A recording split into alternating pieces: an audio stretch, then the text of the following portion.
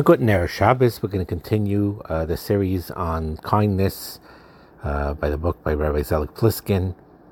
One of the best motivators to help a person become kind and do the chesed that he is meant to be is to define yourself as such, to define yourself as that type of person, to grab on to the midah of chesed that's within you.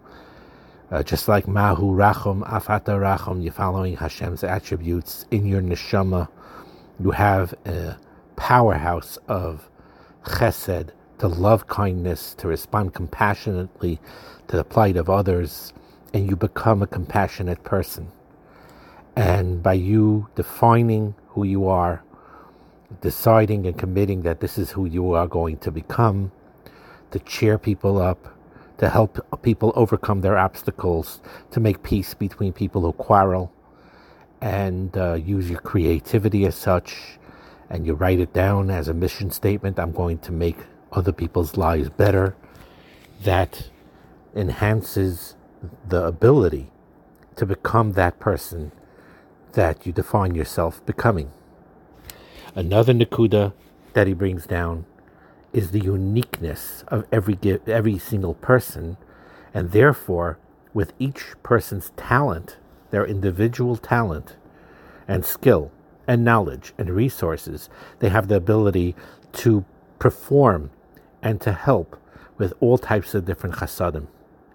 You can learn from other kind people what they do, but don't compare yourself to them. Others may be able to do things that you cannot do, but you have your unique gift to be able to share with others. Some sing well, they can use that talent to cheer people up that are sad or ill and give them an emotional lift. Someone is blessed with financial wealth, he can help people financially to help meet their needs. Some have time and energy to volunteer to help the elderly, and they have a certain connection with the elderly and could provide their physical assistance, and so on and so forth. A younger person can help a person out in a way that an older person cannot. But on the other hand, an older person can be able to help out in a way a younger person cannot, like in certain types of advice and knowledge and wisdom. Professional will be able to help out in certain ways, and a layman will be able to help out in other ways. A Talmid Chacham could help in sharing his Torah, and an accountant could help by giving his accounting advice, and so on and so forth. So it's very, very important to realize your own unique specialness, your own unique gifts. And here is a story that Zelig Pliskin relates, and he says as follows. He says, I have a tendency to be competitive, and when I feel I won't do as well as others, I don't get involved. There are so many people out there doing major acts of kindness on a large scale that I feel that what I do is inferior and therefore not worth doing. My teacher noticed that I wasn't involved with the group working on charitable projects and asked why. I explained that I didn't feel like doing just a small amount when others were doing so much. You need to limit your focus to what you are doing and ignore what others are doing if that prevents you from doing more yourself. That's what the teacher told me. It took a lot of effort, but I eventually mastered the ability to limit my focus, as she suggested. Now I do acts of kindness for others. Nothing else exists when I do that but this person and what I can do for him. This has freed me when comparing what I do with what others do.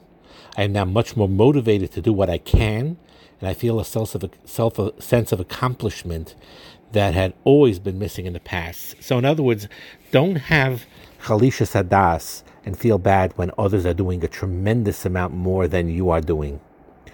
You have your unique gifts, you have your unique talents, and you could change a person's life forever. Every individual is a whole world. You change one life, you're changing a whole world. And just if you zoom in on what your yechilas is, what your unique talents are, what your gifts are, and share that with others, and do chesed for others with those talents, with those gifts, with that energy that's yours, that is priceless. And that becomes part of you, and that becomes your true calling of who you really are. And your life becomes much more meaningful and joyous as a result. Have a wonderful Shabbos.